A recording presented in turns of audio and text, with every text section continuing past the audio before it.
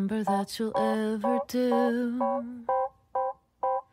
2 can be as bad as 1. It's the loneliest number since the number 1. Can we, because she gets that lyric, and as I just told you via IMDb trivia that it's about the will, can we get into the lawyer breakdown scene and the logic of her being like, I don't want the money from his will? Sure. It's like, yeah, just give it to a nonprofit of your choosing. Yeah. I mean, it does give us, I would say, your favorite Julianne Moore scene from the film, because I can do an impression of this, which is she's confessing to the lawyer that she shouldn't get the money because she did indeed marry him for his money, but now she loves him, and now she feels incredibly guilty for all the things she did during their marriage. Right. Including sucking on the man's cocks. Cocks? I cheated on him, Alan. I cheated on him, okay? I cheated on him many times. I sucked on the man's cocks.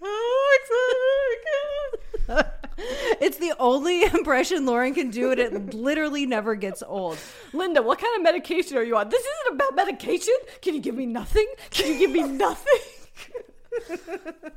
So he's like, fine, if you don't want the money in the will, just rescind it. And she's like, great, where does it go? And it goes, well, it goes to his son. No, that can't happen. It's like, give the money away. It's fine.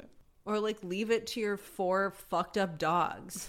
Or I guess there's only 3 by the end of this movie. That's my favorite Tom Cruise moment, where he's like, Phil, I will drop kick these fucking dogs if they come near me. That was very much me before I had a dog. I did not like other dogs. I think that's still you with non-frosty dogs. Yeah, fuck a big dog that jumps on you. What right do you have? Where's your decency? Also, okay, to go back to the pharmacy scene and the pharmacy breakdown, it is... There's gotta be customer service protocols that prevent something like this from happening, but whatever, we'll just let that go. A pharmacist would never comment the way that this guy does. And only so it leads to Julianne Moore having a breakdown that we kind of all want to have in front of service people who've pushed us too far, but... why would he think the person that's getting the antidepressants is also the person that's going to be using the liquid morphine? He's like, yeah, quite a party you could have with all this stuff. I'd be like, are you okay? I'm sorry, because I'm a pharmacist, and I know that if I'm giving you liquid morphine, it can only mean one thing. Yeah. Very unprofessional, whatever pharmacy this is.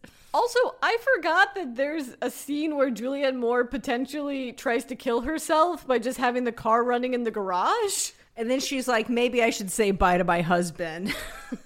Oh, I more thought it was because she looks at the pharmacy bag where she's like, I should give him the morphine. Yeah, I should give him the liquid morphine, because that's when she says to Philip Seymour Hoffman, who she smacks during that, like, you don't call him, you don't know. See, she's like, I'm sorry I smacked you. Tell him I love him. I gotta pass out in my Mercedes on Magnolia Boulevard, if you'll excuse me. Well, also, Linda, it's like, so you're gonna make Phil find your body? You're like, sure, he deals with dead people all the time. Why not traumatize this poor man further? Is that her intention?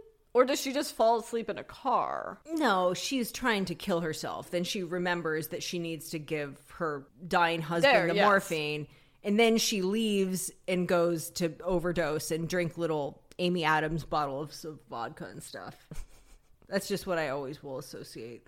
And then the child in the beginning shows up in her car, which the one thing that P.T. Anderson did cut from this film is the subplot with this child and the man that John C. Reilly is chasing in that scene where he loses his gun. That's supposed to be the actor Orlando Jones, which had a larger plot line where they are a con artist son and father.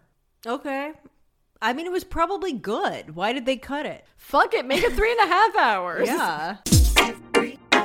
We're sorry that we had to cut that off, but if you like what you just heard and want to listen to the full episode, go to patreon.com/everyoutfit.